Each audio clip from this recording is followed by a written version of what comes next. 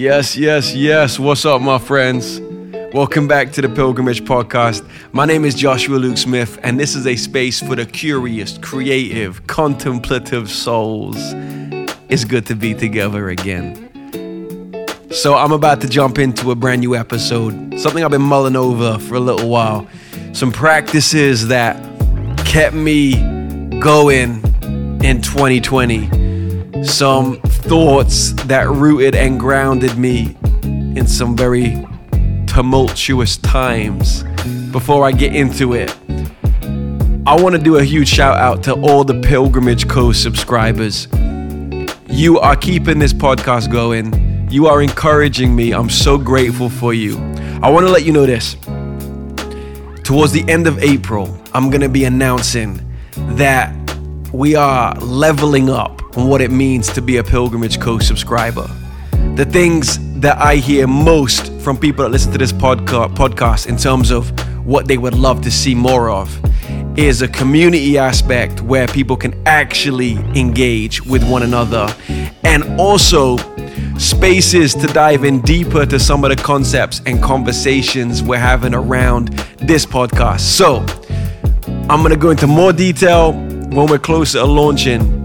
But the Pilgrimage Co is about to level up. It's about to level up. I'm talking more conversations. I'm talking courses. I'm talking practices. I'm talking community. I'm talking a fully fledged space for us to be more connected and more invested into the journey of being a pilgrim. So we're going to be diving into that more and more over the coming weeks. But for now, without further ado, let me bring this new episode to you. Oh, there you are.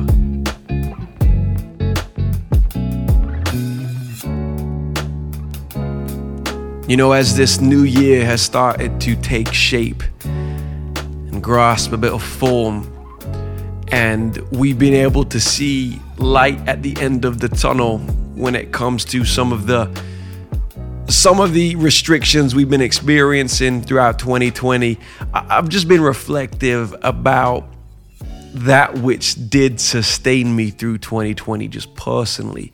The things that helped me get through the days that we were living in. And honestly, this podcast episode is a simple one, but I just wanted to share some of the practices that more than anything have kept me present to the moment that I'm in and have been living through.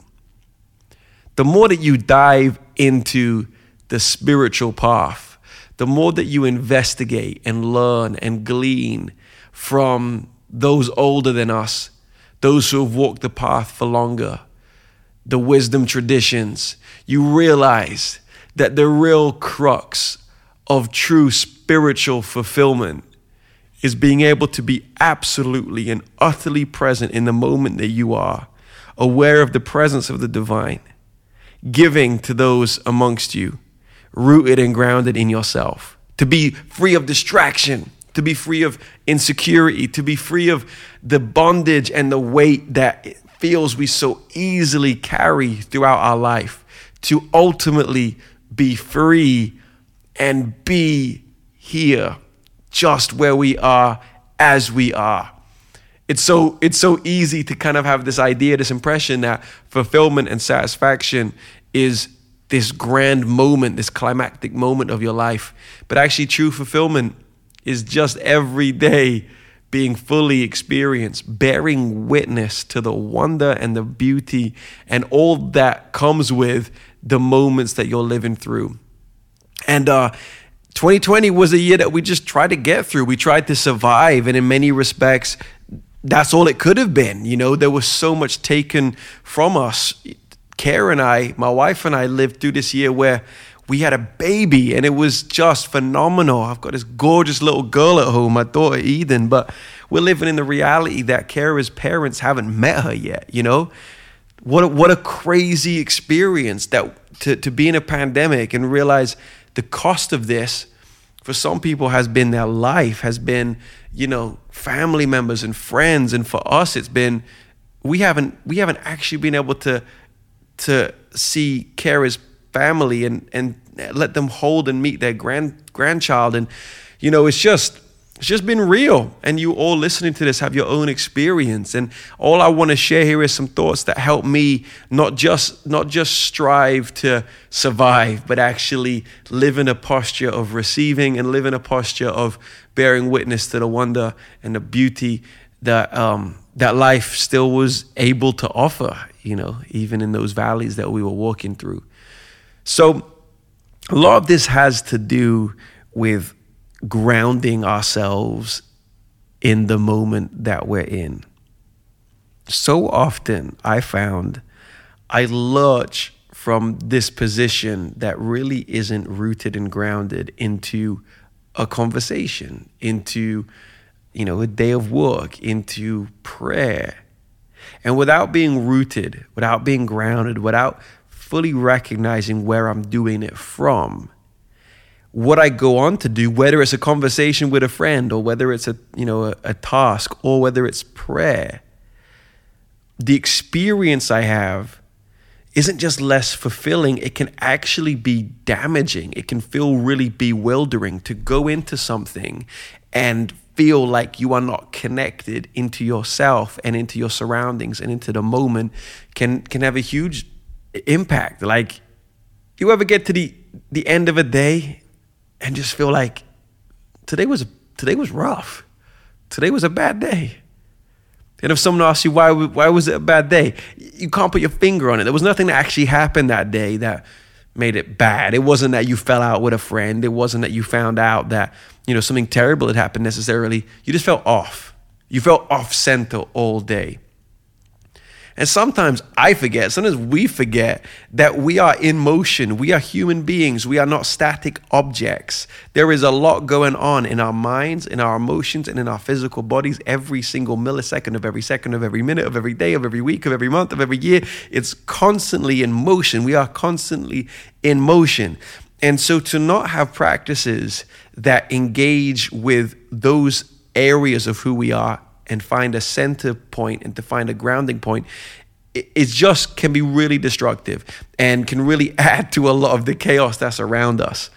It's so fascinating how important it is to locate yourself. It sounds so bizarre because you're like, Josh, I'm listening to this sat in my car. I know where I am. I'm listening to this sat on my bed. I know where I am. And my question is, do you? Because a lot of the time, I don't.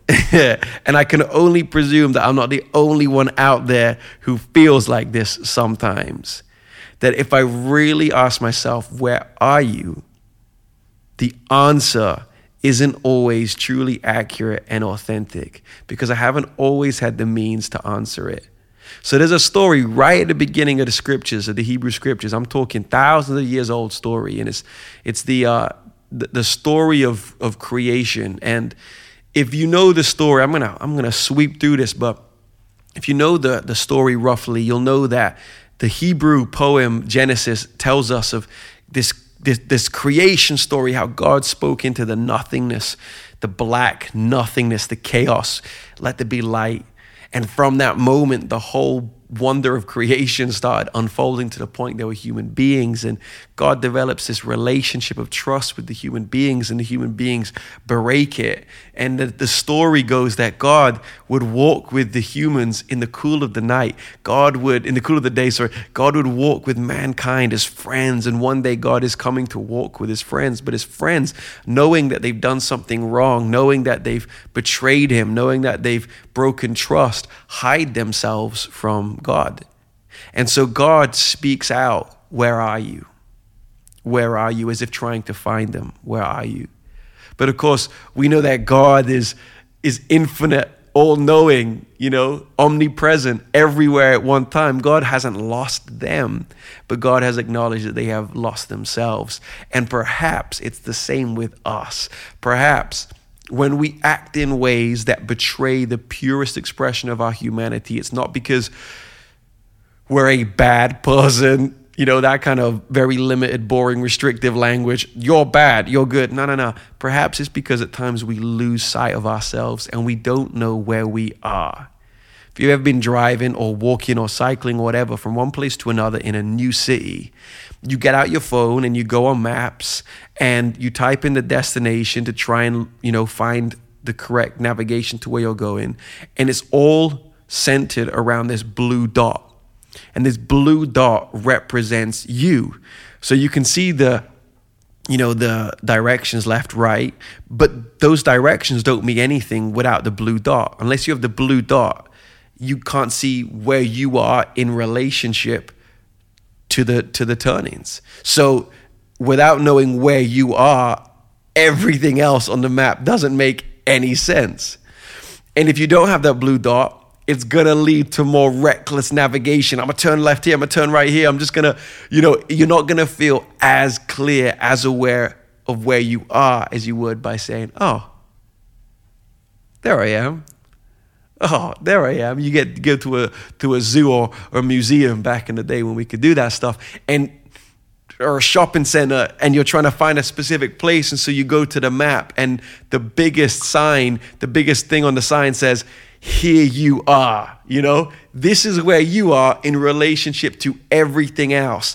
Now, everywhere else makes sense because this is where you are. And I think what I've been learning, that is exactly what I need to be doing multiple times a day. And it brings such a deep sense of centeredness and rootedness in my being that everything that comes out of me from that point is so much clearer and so much more simple and so much more true to who I am. Do you ever leave a conversation with someone or a situation where you feel, hear me out here, where you feel like you betrayed yourself a little bit? I do. There's been times I've left the conversation and I've made a joke, or I've said a comment, or I haven't said something, and I felt, Josh, that's not who you are. Whether it's the ego, the desire, and the drive in me to prove something, or whether it's the shame that actually muffles my voice, I leave and I feel like that's not who you are. The process of centering, of grounding myself, of being able to say, oh, there you are, multiple times a day, has honestly brought that feeling of not representing myself, it's brought that feeling down so much. It's made it so rare. And I just want to share some stories and a couple practices that hopefully might help you to do the same thing. Because if we don't live here, we'll never ever experience there. If we don't live here, we'll never experience there. Whatever there is for you. There could be a plan you have next week. There could be an image of who you are in 10 years' time. There could be the holiday you missed last year but want to go on this year. There could be the pivotal career moment where you get a promotion. There could be climbing up on stage and winning a Grammy. There could be holding your child for the first time. There could be getting married. There is whatever it is in you that is anticipating this place of fulfillment and joy in a particular experience. And unless we're here, we'll never truly experience there, because guess what? There is always going to be another here. We are living right now in the there of our past self. When I get there, but we are there now, and it's here. And until we experience here, we'll never ever experience there. And I don't know if you've ever been lost, separated from a group of people. Maybe when you were young, it always happened to me as a child in like a shopping center, where I would go off looking at something and I'd kind of lose where my parents were, and you have this moment of panic, and so you start shouting their name, Mom, Dad, or perhaps they're shouting your name and they're looking for you. And either way, once you hear your name being shouted out, your response is, I am here. Mom. She replies with, I'm here. And that sense of I'm here in response to your name being called, I think is one of the most profound ways to approach so much of our spiritual life, particularly prayer. So often with prayer, we can launch into this, what can feel like a one-way conversation, as if we're just speaking words out into the abyss, into the nothingness, into the space, just saying things, rather than speaking from a posture where our name has already been called, and our first response to prayer is, I'm here. This is where I am. I'm here. I'm praying from here. I'm creating from here. I'm having this conversation from here, you know? And there's this story, again, in the Hebrew scriptures, thousands of years old. It's in the book of Samuel that I'll paraphrase for you. I love it so much. It's a story of Samuel, who was a young boy raised in the temple. And he was raised in the temple because his mother devoted him to God to become a man that would do God's will, that would speak into the heart of society, culture, people with the word, the clarity, the rule of God. And he did just that. He became this incredible prophet that was actually the one that prophesied over young shepherd boy David, who became the king of Israel. And he's an amazing man, an incredible story. And it begins with him in the temple as a child being raised under the watchful eye of the priest Eli. Are you still with me? So Eli is raising him effectively. He's doing this kind of apprenticeship under Eli. And there's this amazing story right at the beginning of his life where he goes to sleep. And it says that he's sleeping in the temple near the ark. So basically the place where it was believed God's presence was dwelling, right? And he goes and he sleeps there. And in the middle of the night, he hears his name, Samuel. And so you imagine, he's this young boy in the temple, and he hears his name. The only other person there is the priest. So he runs into the room of Eli, and he says, yes, Eli, you called me. What do you want? And Eli says, I didn't call you. Go back to bed. And so he goes back to bed, but it happens again. So he goes back to Eli. Same thing. Eli says, I didn't call you. Go back to bed. And so the third time it happens, Eli realizes that it's God speaking. So he says this to him. He says, go back to bed, and when you hear your name called again, say, yes, Lord, I am listening. And so it says, Samuel goes back to bed, and God says his name again, Samuel, Samuel. And his reply this time is, yes, Lord, I am listening. Some translations say, yes, I am here. Speak to me. And it speaks to me. Like that scripture speaks to me, because Samuel's response is my response so often. When God speaks, which so often is the deepest part of who you are resonating, the depth of what it means to be you, the truest expression of you resonating. It isn't this audible voice being spoken into the room and the clouds part. I'm not talking about that. I'm talking about the depth of who you are, the truest, deepest part of you having a sense about something. You know, we talk about it. Oh man, I just had a gut reaction. Or I just felt it deep in my gut that it was right. Well, the scriptures say, the psalmist says, your deep speaks to my deep, right? And I am convinced that the divine speaks to us, fellow pilgrims upon the path, often at the center of our being, in the center of our being. And the scriptures talk about the peace that passes understanding.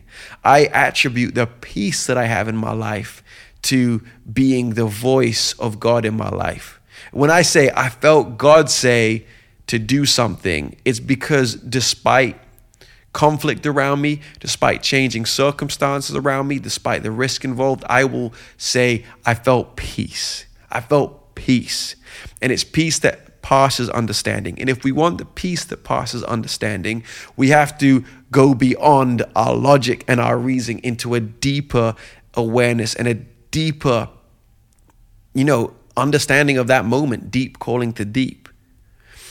But I relate to Samuel because so often when I feel that depth being resonated with, that depth in me, I will so often respond with going to an expression of something in my life that can give me an immediate answer, an immediate sense of satisfaction and fulfillment. Let me share it like this. Sometimes I feel an uncomfortable recognition of how I could have done something better. I could have done something with more integrity, with more humility, with more centeredness, all right? I'm aware of that. But what I'll do next feeds my appetite for immediate gratification or satisfaction. And that could be anything from scrolling the gram, putting on a show, spending time with someone that I know doesn't stir up within me a deeper sense of conviction. The easy way out. And what I'm seeing Samuel do here is go to the place that is most obviously going to give him a response. And what Eli says to Samuel is, no, it's not me. It's not me. You are learning here, Samuel, to engage with a much deeper part of who you are. A deeper sense of conviction, a deeper sense of joy, a deeper sense of meaning and being present. That's where you're going now. That's where you're heading towards. And the way to access that is to respond to the sense, the gut feeling, the peace, the conviction, the joy, with a simple statement of, yes, I'm here. I'm listening. I'm slowing down. I'm not running ahead. I'm not distracting myself. I'm not finding instant gratification in other places. I'm waiting, and I'm going to respond to this feeling with, I'm here. And I'm listening. And what's crazy in the story is that God speaks to Samuel about exactly what he's going to do and what his plans effectively for the whole nation are. And he speaks to him about Eli as well. It's a profound story. Anyway, so often we're living unfulfilled because we haven't located ourselves to the extent that we can acknowledge where we are and then be open in the moment to hear the deeper revelations of our soul. I spent quite a bit of time in 2020 getting counseling, and one thing that my counselor would ask me is, Josh, where are you? Where are you? At the beginning of the session, and initially I found it difficult because it was so obvious. I'm sat in my spare room at my desk in front of you on a Zoom call. But what I realized as I was speaking about at the beginning of this podcast is, well, there's three main areas of me. It's my soul, it's my emotions, it's my thoughts, and it's my physical body. And what you're asking me to do here is locate myself in all three expressions to then be actually able to have an integrated and authentic conversation. And so I just want to encourage you to ask these three questions to yourself. Ready? Where am I in my emotions? Where am I in my emotions? What do I feel? Every morning I open up my journal to a blank page, and the question at the top says, Joshua, what do you feel? And I write it out. No judgment. What do you feel? What are the emotions that you feel? And something that my wife, Kara, talks about a lot is expanding our vocabulary around emotions. So you might want to initially write, I feel sad, but perhaps there's a thesaurus that you can bring to that moment. Do you feel sad? Or perhaps do you feel lonely? Or perhaps do you feel disappointed? Do you feel angry, or do you actually feel betrayed? What do you feel? Do you feel happy? Do you feel happy? Or do you actually feel fulfilled? Expand the emotional language. That's something I've been learning to do throughout last year, and it's bringing me so much interior health to say, this is what I feel. This is where I am in my emotions. Here I am. I'm right here. I'm not indifferent. I'm not suppressed. I'm here. I am disappointed. That is what I feel. All right. Okay. Well, where am I in my thoughts? So the scriptures talk about taking thoughts captive, not allowing our thoughts to run us, not allowing our thoughts to just be here, there, and everywhere, but actually to take them captive, to hold them, to restrain them, to acknowledge them, to say, this is what my thought pattern is right now. My thoughts are anxious. My thoughts are clear. My thoughts are, what do you think? Because what you think and what you feel can be two completely different things. I could begin a day, and in my thoughts, I could be really preoccupied with thinking about the meeting I have at 3 p.m. And so my thoughts are totally around this meeting at 3 p.m. and this conversation I'm going to have, which could be really helpful and progressive in terms of some creative projects I have on the go. That's my thoughts are consumed in that meeting. I'm in that meeting right now, okay? But if I ask myself what I feel, well, I could say I feel lonely today.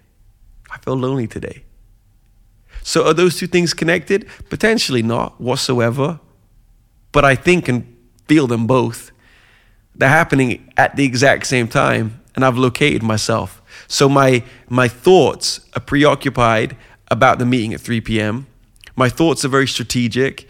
My thoughts are, thinking through communication, thinking through the particulars of that conversation. That's what my thoughts are.